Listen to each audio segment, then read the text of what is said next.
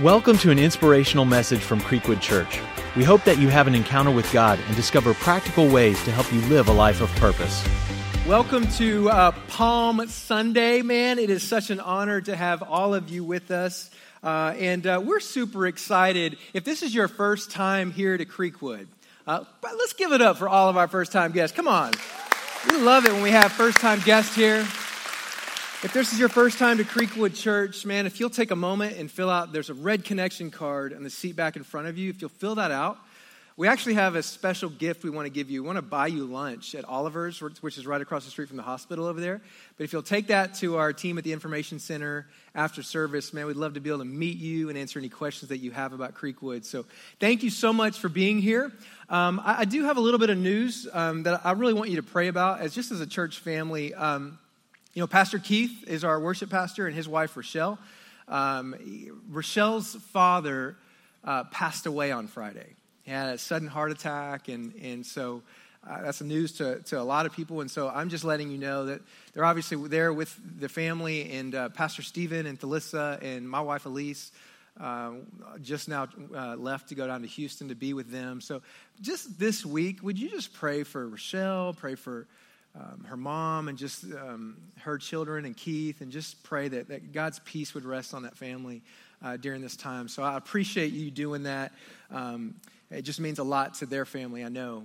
We are excited. How many of you know what next weekend is?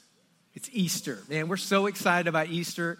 You hear us blow out these numbers. Like, we have over 2,500 people that we are expecting to be at one of our 6 Easter services next week. We have a Easter service on Good Friday. We have 2 Easter services on that Saturday, and we have 3 on Easter Sunday. I'm telling you that to say the only way we can spread out that crowd is to ticket on our website. So we are now ticketing for our Easter services. So if you have not gone on our website and reserved a free ticket, you need to go on and do that. That'll help us spread all those services out, all those people out. But if you are one of those people that you're like, I have to go to Easter Sunday on Easter Sunday, like I have to go to that service on Sunday, like I got to wear my pastels and I got to wear my hat. Okay, if that's you, that's fine. You can go to church on Sunday. But we have so many guests that come on that Sunday, those 3 services, that if you could help us out, like reserve your ticket for Friday or one of the 2 Saturday services. That'll save as many seats on Sunday as possible. So we'd appreciate you doing that. Plus, in every one of our 6 Easter services, we have a petting zoo. And one of my favorite guys, his name is Troy the alpaca. He's going to be there, and I took a picture with him we kissed. It was awesome. But he's going to be here. We had Larry the llama one year. Now we got Troy the alpaca. I don't know why his name's not Al the alpaca, but Troy. Anyway, we're excited about next week. Check this out. If you invite someone to a regular church service during the year, 20% of the chance they'll say yes. Do you know if you invite someone at Easter, the chance goes up, the rate for yes goes up to 84%? That's why we say invite someone to Easter. Last year we saw 207 people accept Christ. So I want to say thank you. By the way, there are people that are still coming in. If you have any chairs that are left between you and your neighbor away from the aisles, we'd appreciate you doing that to seat those that are still coming in. Thank you for doing that. Try to prevent overflow as much as possible. I'm going to talk about scars today. How many of you have some scars? All right, I want you to show your neighbor your scar. No, I don't. Some of you are like, oh, well, this one. Okay, no, I don't want you to show that one. Okay, but here's the definition of a scar before I tell you about some of my scars. Definition of a scar is a mark left after a wound has healed. It's a mark that's been left after a wound is healed. And so I have several scars. I've categorized my scars into stupid scars, scary scars, and memorable scars. So my stupid scar was when I hurt myself in high school. I was dunking a basketball on the playground, and I went up to dunk the basketball, and the basketball, fell off the back of the rim, and my whole momentum brought me forward. I held onto the rim, and my whole body was parallel to the ground, and fell down, broke my wrist, had a cast on my wrist. Still, I don't know if you can see it now, but it's still broken. It flares up all the time. I'm not really telling you because I want to tell you about that scar, but just so that you knew that I could dunk at one point in my life. Man, I just wanted you to hear that. One of your pastors could dunk. Okay, but anyway, I had a scary scar When I was 11 years old, everyone has this kind of friend. I had a friend, his name was Chuck Buakong. You may not have had a friend called Chuck Buakong, but you had a friend like Chuck Buakong because he had all the cool toys. And so at 11 years old, I was able to go over his house, and he had like nunchucks and Chinese, all these like stars and stuff, and he had the cool stuff, and he had like motorcycles, and we would go ride motorcycles. My parents are here, but they can't hear this right now. I would go ride motorcycles in Euless, Texas, along the highway on 183 there. Anyway, and they didn't know about it. It was awesome. It was awesome, by the way. Yeah. And then they had Nintendo before everyone else had Nintendo, and so I fell in love with Mario Brothers, and I fell in love with a game you've never heard of. It's called Excite Bike, and it was fabulous.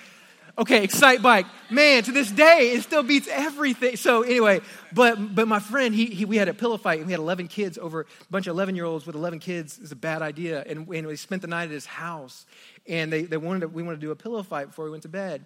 But we decided to do it in the dark. And so they counted to 3, and they turned the lights out. And I remember this kid was about to hit me in the face. So 1, 2, 3. I duck to avoid being hit. When I do, I hit my head on the corner of a metal table right between my eyes. And I still think about I scream about it. I'm like, what if I had gone like an inch over, right? In my eye. Anyway, that was a scary scar. And then my most memorable scar, when I was in college, I worked at a store called Military Depot, and there was a store right next to it that I managed also. It was called The Knife Depot. You know where this is going. There were so many scars out of this place. And this one guy walks in. Only one guy in the whole story walks in, and he says, I want to see that samurai sword. So I pull the samurai. If you know anything about a samurai sword, it comes out of the box extremely sharp. And I begin to pull the samurai sword out of the sheath. And as I'm doing it, you notice my middle finger's up a little bit too high? Because as I'm doing it, my middle finger was in the way. And I slide this sword across my middle finger all the way down to the bone. Would you guys like to see my middle finger? No, you don't want to see my middle finger. That's pastor jokes. But I sliced all the way through my middle finger, all the way down to the bone. And it was so sharp, I didn't even feel it. And I was bleeding profusely, and the guy goes, "You're bleeding." And I go, "Oh, wow." And I'm going to go fix this. I'll be back. I wrapped it, came out bleeding through. And I go, "Man, I'm going to have to close this door, man. I'm going to have to go to the doctor." He said, "Hold on." Picks up his cell phone. He said, "Hey, would you get me a room ready? I'm coming in." I'm thinking, who is this guy? Gets in his car. He said, "Come on, I'm going to take you to my hospital." So what? Comes to find out, he is the leading heart surgeon in all of College Station area. We go straight into his hospital, and he's like, "What's up?" Naming everybody. Hey, he's like, "I got this kid. I went to buy a samurai sword," and then go in straight past the ER and stitches me up. And I'm like, that's how you get cut, though. Yes, a favor of God. You're going to get cut. You get cut with a heart surgeon. That's how it is. And that was my memorable scar. But we all have scars. We all have these scars that we could talk about all of our different scars. But there's this one real popular story in the Bible. It's out of Luke chapter 24, where there were 2 disciples. Jesus had just been crucified. He was crucified on Good Friday. And there was these 2 disciples that they were followers of Christ. Jesus was going to save them from Roman rule, and they were so excited until he died. And now they're leaving Jerusalem because it's all over. They're going back home, and they're frustrated, and they're talking together on this. It's a 7-mile road. It's called the Road to Emmaus. It's this long 7-mile road where they're talking about their frustrations about how Jesus was dead. But it was actually on Easter. He had just resurrected. He was alive, and they didn't know it. And Jesus comes and pops along in their conversation. He's like, "What's up, guys?" And he's talking to them. They don't recognize that it's actually Jesus. And they're walking and talking, and he's like, they begin to tell Jesus about Jesus. And Jesus is like, "That guy sounds awesome." And they're going to this road to Emmaus. They're on this 7-mile road, and they never recognize him. And Jesus, they finally get to the end of the 7 miles, and they get to Emmaus, and Jesus begins to walk on, and they say, "Why don't you stop and eat with us?" And so Jesus is like, "Sure." And so then he breaks bread, and all of a sudden they recognize him. And then he disappears. And so I want to read that scripture. Luke 24, 30 through 31 says, "When he was at the table with them, he took bread, he gave thanks, broke it, and began to give it to them. Then their eyes were opened, and they recognized him. And he disappeared from their sight." What? He just spent 7 miles. They were telling him about Jesus. Jesus was telling them all about himself. They didn't recognize Jesus on this 7 miles. All of a sudden, he breaks some bread. By the way, why is Jesus breaking bread in someone else's house? By the way, that's what Jesus will do. He's a gentleman. He will never just march into your house. You will have to invite him into your heart. But when you invite Jesus into your heart, he will take over and he will become the host in your house. And he will break bread in your house and he will give it to you. It's crazy what Jesus does. But here's what he does. You have to understand what a Jewish man would have done in that time period. He wouldn't have broken bread and he wouldn't have given it to him like this. What it says is he took the bread, he blessed it, he broke it, and a Jewish man in that custom would have given it to him like this. What do you think they saw in Jesus? It was his scars. They recognized Jesus not in his explanation of himself, but they recognized Jesus in his scars. Sometimes in life, an explanation is not enough. We have to experience some things. And I don't know about you, but I've experienced some things because we can recognize people in their scars. We recognize Jesus in his scars. So today on this Palm Sunday, what I want to do is I want to look again at his scars, because if we see his scars, we'll recognize him. Sometimes we read our Bibles. We read our Bible apps, okay? We come into church and we hear about Christ. We hear about it. We hear the explanation. But sometimes you got to see his scars, because when you see his scars, you actually see Jesus. He was with you all along on the 7 Mile Road, but you had no idea. You didn't even recognize him until you saw the scars. Isaiah 53:5 says, "But he was pierced for our transgressions. He was crushed for our iniquities. The punishment that brought us peace was upon him, and by his wounds we are healed." I want you to hear me today tell you this. Every single one of the scars that Jesus suffered on that Good Friday was for a purpose. Jesus didn't just, so many times people have this kind of terrible view of Christ, that kind of an incomplete view of God. They think the whole purpose of the cross was just to make heaven. Like Jesus came and died on the cross to save me from my sins so I can make heaven. It's almost like an insurance policy. If I can just have God, if I can just go to church, if I just pray enough, if I just do the minimal, if I go to 21 days of prayer and fasting, okay, then God will be, I'll make heaven. And it's just like this insurance policy. God always intended for more than just for you to make heaven. He has a plan and a purpose for your life, and every single one of his scars had a purpose. And so what I want to do today is I want to go through the progression of the events of that Good Friday. It was Good Friday for us, but it wasn't Good Friday for Jesus. And I want to go through each one of the events, and I want to look at each one of his scars, because I want you to see and recognize him in his scars. The first one, write down the word whip. The whip. Jesus was tied to a post and was whipped with a cat of nine tails. A cat of nine tails was a special whip that the Roman soldiers would make, and there was 9 individual strands of leather strands, and each one of the 9 would have 3 leather strands, and they would braid in each one of them. They would braid bone and stone and sharp objects like metal into these sharp objects, into this braids. And so there were 9 individual ones of those. And you see this kind of X movement in some of the old movies. Some of the more recent movies are better, but these kind of like weak little like, da-da-da-da-da, beating Jesus. That's not what happened. It was a scourging. They would actually, what they would do is they would dip the cat of nine tails in water. And then with 2 hands, they would whip it over Jesus' back. And then with 2 hands, they would pull down. And what happened is all the stuff that was on the metal and all that would grip flesh and bone and anything it could grip, and then it would rip it. All right? So that happened 39 times. There was a law that said that it was illegal to whip someone more than 39 times. Jesus got the maximum beating. And so it was crazy how brutal it was. What they would do is they whipped him 13 times across his left trapezius muscle. And then they whipped him 13 times across his right trapezius muscle. And the whole goal was to systematically remove all the muscle from the bone. And then they would go 13 times down the middle of his back, and they would rip down. And that was to expose his spine. And it was one of the most brutal forms of punishment. And I want you to know that the stripes that Jesus bore on his back was for a purpose. Isaiah 53:5 says, but he was wounded for our transgressions. He was bruised for our iniquities. The chastisement of our peace was upon him, and with his stripes we are healed. Write this down. The whip represents your healing. The whip represents your healing in your physical body. And the question is, are you sure God still heals today?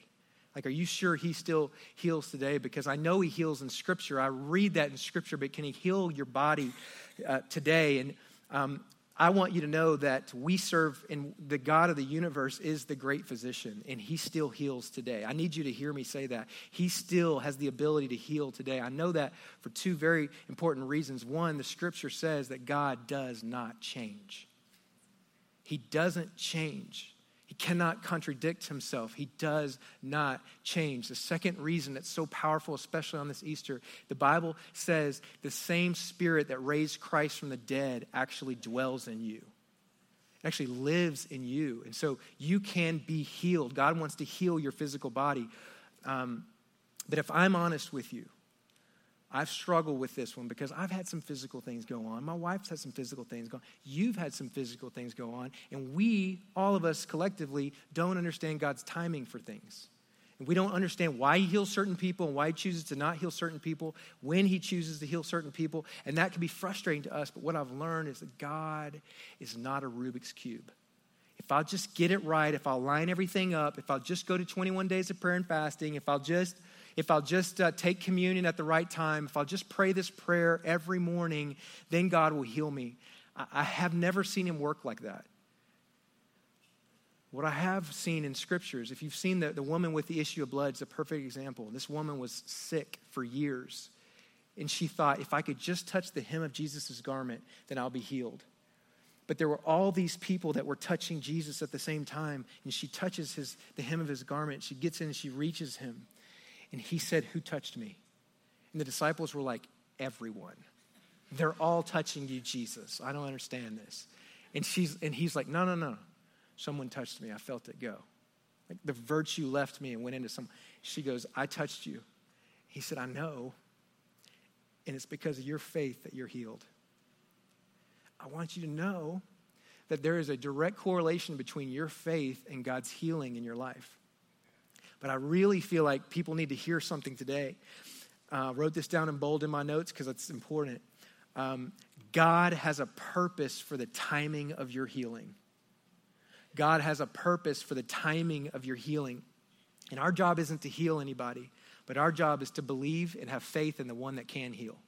So I want to encourage you to know that God didn't just die on the cross to save you from your sins, but he took the whip and the scourging on his back. Those stripes represent healing in your physical body.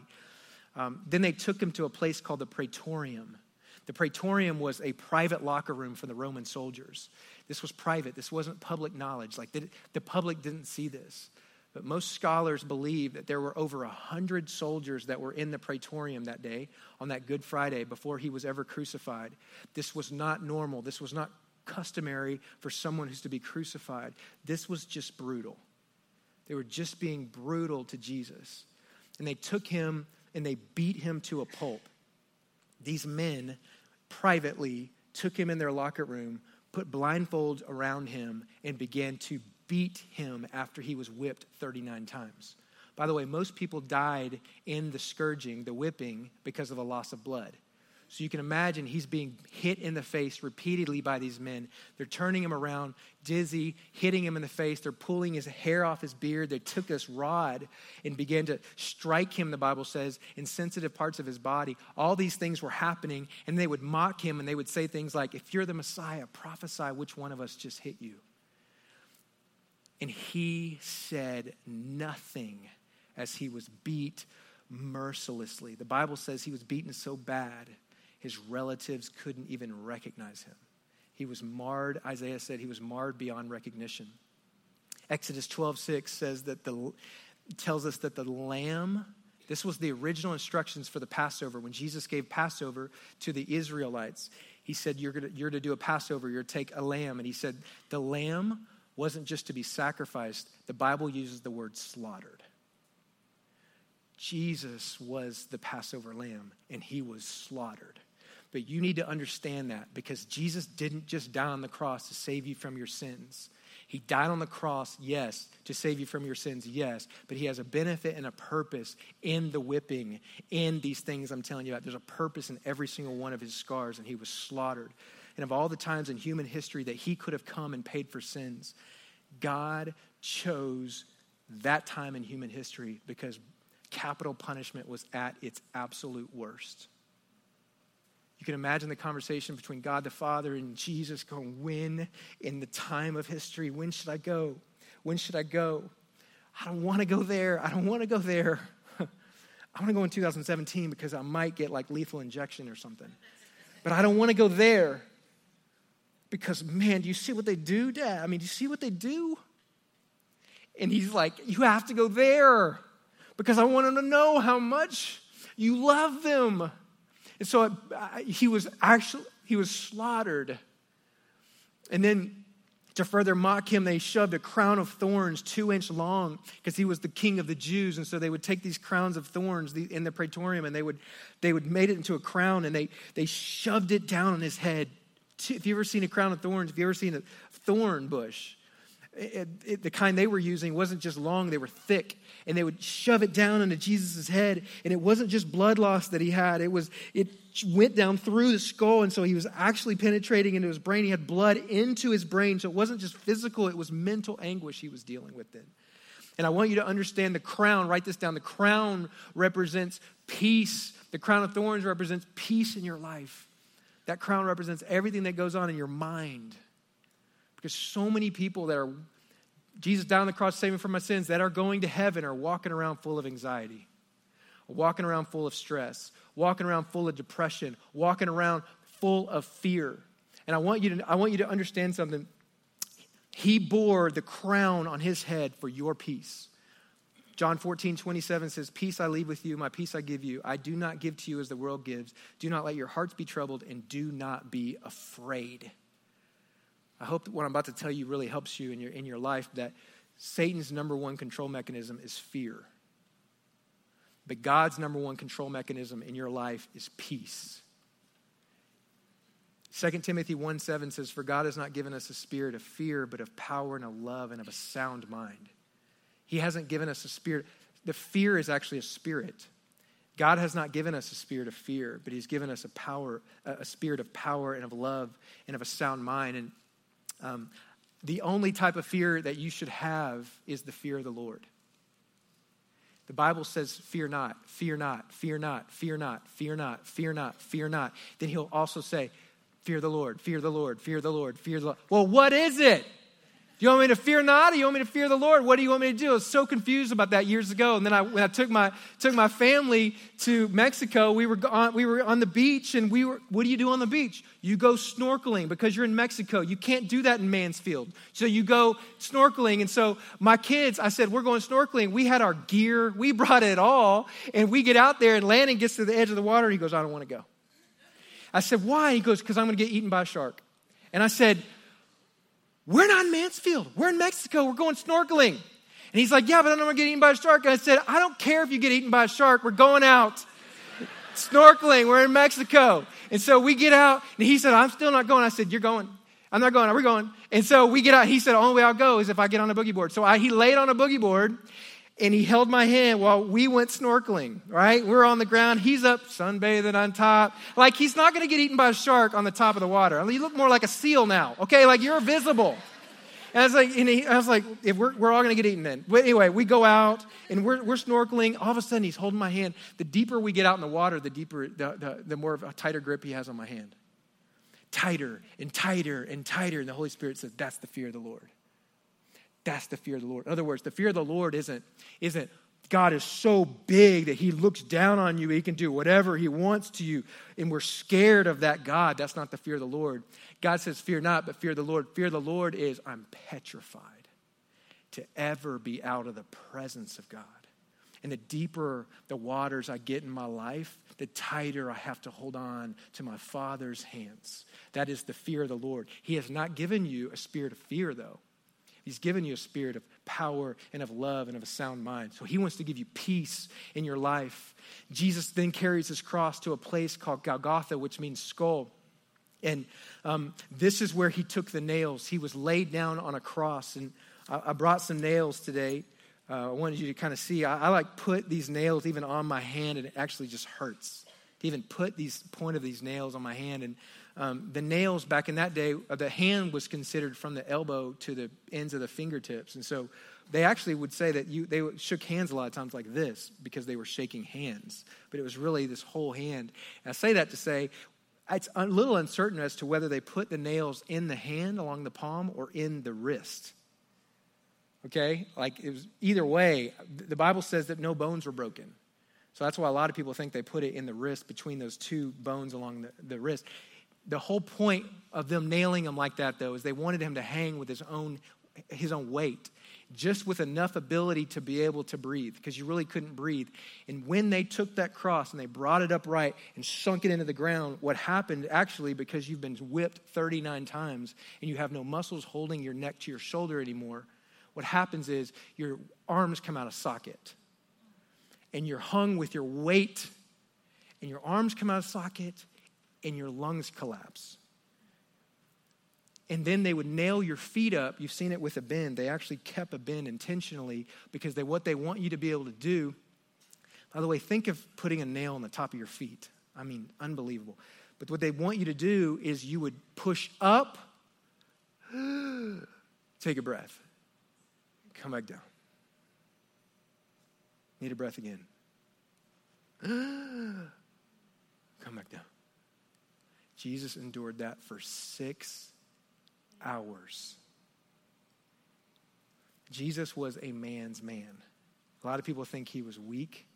They portray him as a weak man. He was a man's man that endured that. The whole point of that was most people died on the cross of suffocation.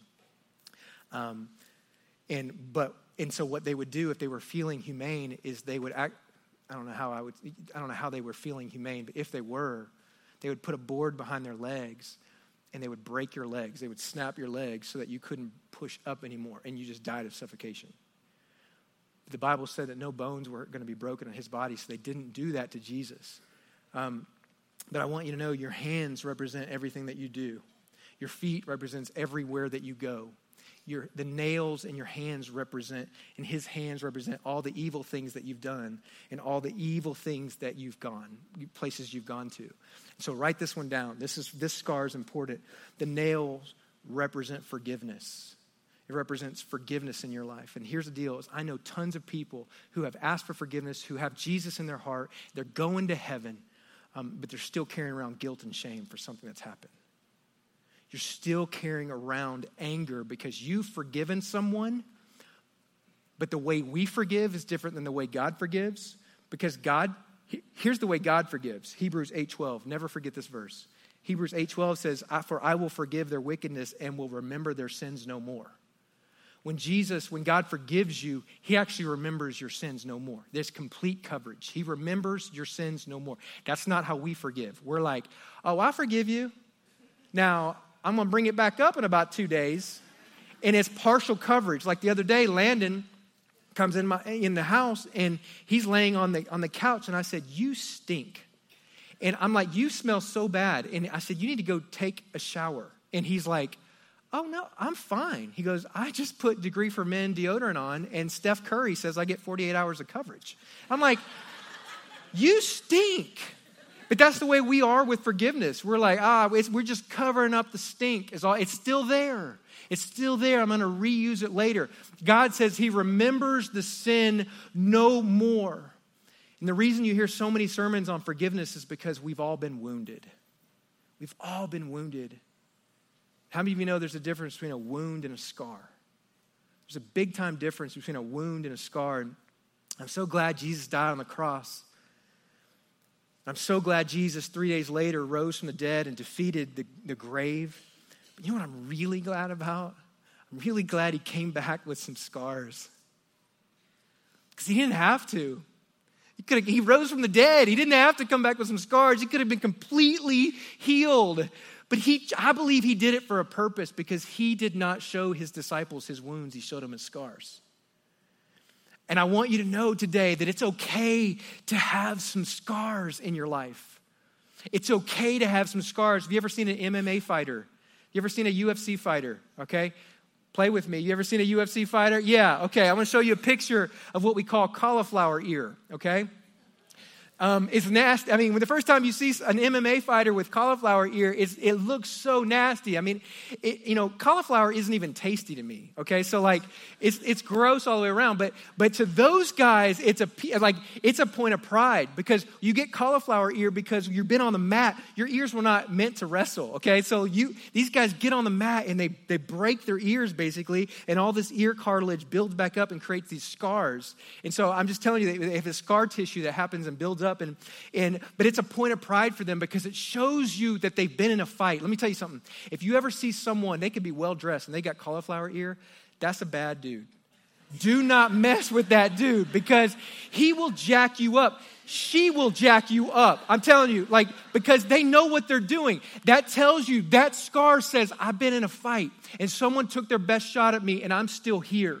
So when you have some scars in your life, you have to understand what that tells the world is, look, the enemy took his best shot on me. God still has my back, and I'm still here. You have to understand that's what the purpose of the scars is. It's okay to have some scars, but it's not okay to walk around with open wounds in your life. There's a difference between a scar and a wound, and when you walk around in guilt and shame and anger, it's like walking around with an open wound. Holy Spirit said this to me 2 years ago. Brad, I don't want you walking around as a wounded pastor. I don't want you to walk around as a wounded husband. I don't want you to walk around as a wounded dad. Because it's easy to walk around in that guilt and that shame and to be wounded constantly, but it's okay to have some scars. So what you have to do, here's what you have to do. You have to take the nails, man. They were put on Jesus, and you have to take the nails and you have to learn in your life. These were nailed to Jesus, and Jesus even left them on the cross. When he died and he was rose from the grave, he didn't have open wounds anymore. He had some scars. And we have to understand that some of you've been holding on to the nails. And I know it hurts. And I know it wasn't your fault. But sometime in your life, you have to say, I'm going to release the nails. You have to release the nails. Because if you don't, it will always be an open wound in your life. And you'll always walk around wounded, but it's okay to have some scars. Here's what I've learned, though, that my scar still hurts. Your scar is going to hurt. It doesn't mean it doesn't hurt anymore. If I touch my middle finger, do you guys want to see my middle finger? If I touch it, I have a pain in my right pinky toe. I don't know why. I mean, it's goes all the way down, but it still hurts. To have a scar doesn't mean it doesn't hurt anymore. It means you got to release the offense. And I got to move on. And the last thing that happened was that they speared him under the rib cage and they punctured his heart. They wanted to make sure that Jesus was dead. And I'm telling you, that spear was for a purpose. Write this down. The spear represents purpose. It represents purpose in your life. Jesus, when they punctured his heart, they didn't expect what actually happened, what was going to happen. Instead of blood coming out, a mixture of blood and water came out, which means medical experts will tell you he didn't die from suffocation. He didn't die from a wound. He didn't die from the actual crucifixion. He died from a broken heart. His heart actually ruptured. If you know the Bible says when Jesus actually died, everything went dark. I believe that's when the weight of the sins of the world came on Jesus all at once. He actually died from a broken heart, a ruptured heart. But Jesus, I believe that spear that ruptured his heart, that created that scar, it represents purpose in your life. So many people are walking around without purpose. I think it's actually the most sad for a Christian to be walking around without purpose. It's so sad. And I believe there's so many people. I've wrote down 4 different areas. I think a lot of people walk around in dead areas in their life that they need resurrection. And I feel like God wanted me to share these 4 areas. Maybe you're broken. You have a broken relationship because of an infidelity, and no matter how sorry you are, you can't get that person back. Maybe your finances are broken. Maybe you've made some really bad financial decisions. So maybe you went and bought that car on a 30-year note. Can you even do that? Some of you are like, can you do that? I mean, sweet. That's like a $4 a month deal. Let's buy the Bentley. That's a bad decision, guys. It's 30% interest. Don't do it. Don't do it. But some of you made bad decisions. I've made some terrible business decisions, bad financial decisions. You feel broken. Maybe you've had a broken body. Maybe you've had some health issues and it's caused years of pain and you felt like you've missed maybe your family. Maybe you've had a health issue, and the health issue is one thing, but it's been going on so long that you feel like you've missed out on family and you've missed out on work. And there's been some things and you're like, God, I need this restored, but it's too late. I can't get it back. So it's broken in your life. You've had you've been broken by addiction maybe. And you've hurt people along the path of addiction. And so you feel lonely. But here's what I really feel like the Holy Spirit's been saying to me all week. Probably said it in 12 different ways. I finally wrote it down in this way. I think this is how he wants me to say it to you. It is in your greatest pain that God will shape your greatest purpose. It's in your greatest pain that he'll shape your greatest purpose. My experience is that all of us want out of the pain. We want to be removed from the situation that's causing pain in our lives. And so I want the healing right now. God, you said through your whip, through the stripes, you can heal me. Your word, you do not change. The same power that raised Christ from the dead lives in me. So I need healing in my life. There's a reason I told you there's a purpose in the timing of God's healing. God has a timing for your healing. Most of the time we want the healing now because we think if you'll just pull us out of the situation right now, this problem will be solved. Some of you right now, you just want God to drop you $50,000 because if he would just drop you $50,000, all would be well, right? Some of you have medical payments, right? You have medical bills and you're like, God, if you would just make them feel sorry for me, if you just let them release that debt, all right, I'll feel better. And you want the pain resolved now. Some of you look at your spouse and you go, you're not the same person. I don't know who you are, okay? And if you just fix them, right? That's what we want. We want God to fix the situation. But that's not usually how God works. I'm not saying he can't. He can say, you are healed, walk away, you're healed. Because of your faith, you're healed. How he normally works is he doesn't remove you from the pain, but what he does is he restores you in the middle of it. And oh, by the way, while you're walking along the 7-mile road to Emmaus, he was with you all along. You just didn't know it. He's been with you all along. And by the way, some of you are on mile 1, and you got a few more miles to go. Some of you are on mile 3. Some of you are on mile 5. Some of you are on mile 6. And God is going, if you just go one more mile, I'll break the bread and give it to you. You need that again? You know what I mean, though? If so many times we're right there and God wants to restore, he wants to heal, he's been with you all along and he wants to break the bread and give it to you. But he's going to do it in the middle of the pain. He's not going to take you out of the pain.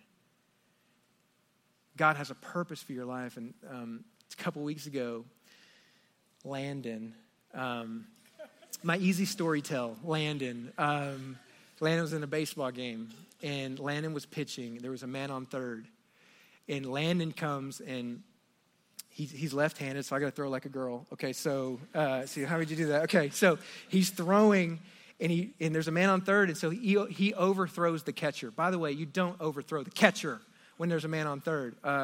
But he overthrows the catcher, and he crashes home. The catcher throws the ball. Landon goes to catch the ball, put the tag on the guy that's sliding home, and the guy slides into his right elbow.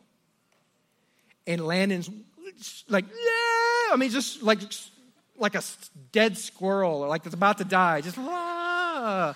And I'm like, it's your arm. It's not your leg. Like, what is it? You know, and he's crying and all this stuff. And Pastor Stephen at Delissa had come to finally visit and watch him play. And I'm like, please, Lord, let him hit a home run. And he does this, you know, and I'm like, really? And so I'm like, and I'm trying to not be that parent. I'm like, get up. You know, I'm like, looking at him like, get up. You know, and he's crying and stuff. And Stephen at Delissa over there, oh, sweet baby. I go, does this all the time. He does this all the time. Makes me so mad. And so he gets over and he won't even swing the bat. And I'm like, well, that's unusual because probably we're pitching bad and he wants off the mound. This is his way of getting that out, but he didn't even swing the bat. And I'm like, well, maybe he's hurt. So, but I was like, I told Coach, I said, I'd still play him. I would still play the kid. He cries wolf all the time, and I think we should play him. And Coach is like, nah, I just feel like we need it. I said, okay. So we go home that night. We wake up, at night or in the morning, and he's like, I still can't move my elbow. And his whole point is he doesn't want to go to school. Okay? And so he's like, can't move. I was like, well, number one, you're left-handed. Okay? So you don't even write with your right hand. You write with your left hand. And secondly, you don't think out of your right elbow. So we're going to school, all right? So we're going to school, and then at 11 o'clock in the morning, I get a phone call from the nurse. Mr. Levins, Landon is here. His elbow hurts. And I said, I know it hurts. But he's staying at school. And so I said, just smile at him and say, please go back to class. Your dad is not coming to pick you up. And so he goes back to class. I pick him up, and he's like, it really hurts. And so I called Dr. Monty Anderson, and I said, hey, Landon's elbow's hurt. And he's like, bring him in, man. Let's do an x-ray on his elbow. And we get in and do an x-ray on that hurt elbow, his right elbow. And I want to show you a picture of it. That dude broke his elbow. And I'm like, oh, sweet baby, I'm so sorry. You had to go to school with a broken elbow? I'm so sorry. And I said, man, I just feel terrible. I feel bad everything I said and all this stuff. And then Monty goes, to be sure, let's go ahead and take an x-ray of the good elbow, his left elbow. And so we did. And his left elbow I said, wait, are they both broken? Either they're both broken or, and he goes, oh, no, he didn't break it. He hit a growth plate. And I said, I told Landon, I said, you didn't break your elbow. I said, this is good news. Do you know within 30 minutes of getting home, he was completely moving his elbows, completely fine, dunking on people. 8-foot goal, completely fine. I'm like, you do cry wolf. You're such a baby. I didn't say that exactly, but it was so true. I know him, okay? Let him play, all right? He's fine. But what the Holy Spirit said to me is, so many times it looks broken. So many times it feels broken. But all it is a growth plate in your life. You've hit a growth plate in your life. Some of you, you're on mile 1 and it feels like it hurts. It even looks like it hurts. Some of you, though, you're getting to mile 5. You're getting to mile 6. And the Holy Spirit, Jesus is going, I'm here all along. I know you don't notice it. You just hit a growth plate in your life. It looks broken. It feels broken. But I want you to know God has a plan and a purpose for your situation. And He's going to grow you through it. Monty actually said, it's not just a growth plate. That's a big growth plate, which means He's going to have a big arm. I said, you know He is. He's 11s.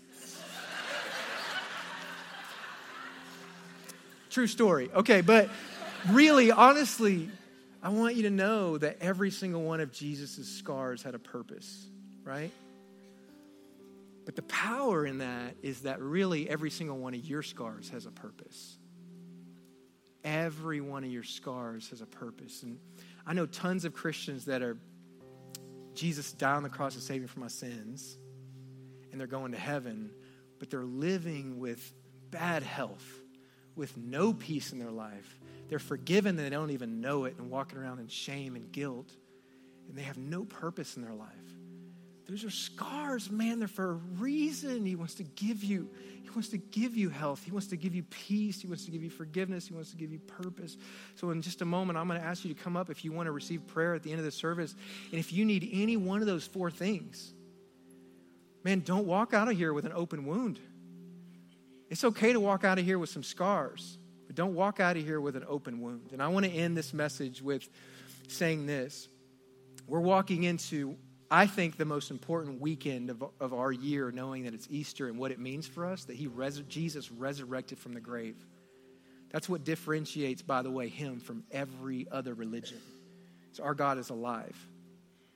And I want you to know that we always talk about inviting, and I think that word can be a little funny. Sometimes we say, you need to invite people to Easter because we're going to have over 2,500 people. If you hear that and you go, man, it's just about growing the church, you've misinterpreted. But the word really isn't invite. The word is actually share. That's the better word, is we share. Because Jesus is known in the Bible as the Lamb. Actually, the most descriptive word that's used over and over again, the most of any other terms to describe Jesus, is the Lamb. He's actually called the Lamb more than any other words. Exodus 12:4 says, if any household is too small for the whole lamb, they must share one with their nearest neighbor. And so what actually happened in those days in Passover is that lamb was too big for one household. And so they would actually invite the neighbors over to the household to share the lamb. And I'm telling you, at Creekwood, we are a church that will be about sharing the lamb. If there's one person that does not have the lamb, we're going to share the lamb. So I want to challenge you this week. I want to challenge you to invite someone to share the lamb. That's what this is all about. And I'll end with this scripture. I think this is so powerful. Romans 10, everyone who calls on the name of the Lord will be saved. But how can they call on him to save them unless they believe in him? And how can they believe in him if they have never heard about him? And how can they hear about him unless someone tells them? God saves. We share. Let me pray for you. Lord, I thank you for every person here. Thank you for every person that calls Creekwood Church home. God, you're going to do a big thing next week. I know you are. I know you're going to bring people in here. They're going to come to know you, maybe for the first time. But I pray for those people right now, God, the people we're going to invite. They're going to come into this house, and they're going to hear the gospel for the first time. I pray for them right now that their eyes and their ears would be opened. And I pray for boldness over every person here, God, that we wouldn't just invite someone, that we'd understand this is about sharing the lamb, and we have a responsibility to share the lamb. And so I pray in the name of Jesus over every person here. I also pray for this message today, that it would pierce hearts. God, that I don't know what's needed in every soul today. I don't know if health is needed in their bodies, peace, forgiveness, purpose. But I pray over health over every body and peace over every situation, forgiveness of every sin here, and purpose over every life. We love you in everything you're doing in our life, God. If you're here today and you've never accepted Jesus Christ as your personal Lord and Savior, I'd love to pray with you. And I'm not going to ask you to do anything funny or weird, but if that's you and you know you've never accepted Christ, and you say, Brad, would you pray for me? If that's you, would you just raise your hand and say, Brad, I want to accept Christ right now. If that's you, would you just raise your hand? I'm not going to do anything weird. Thank you. Just raise your hand. Thank you. And just pray this prayer in your heart and just say, God, I need a Savior. I need you, Jesus. God, you did die on the cross to save me from my sins, but you gave me all these other benefits as well. I pray, God, that you would make this day a cornerstone day in my life, that from this day forward, I give you my whole life, not just parts of it, not just bits of it, but my entire life. I pray that you, God, you would honor every aspect of their life from now on, God. Lord, we thank you for this service. We thank you for your word. I pray that you would just place a blessing on every family here. And it's in Jesus' name we pray. And everyone said, amen. Thank you for listening. For more messages and information about Creekwood Church, visit us at creekwoodchurch.com.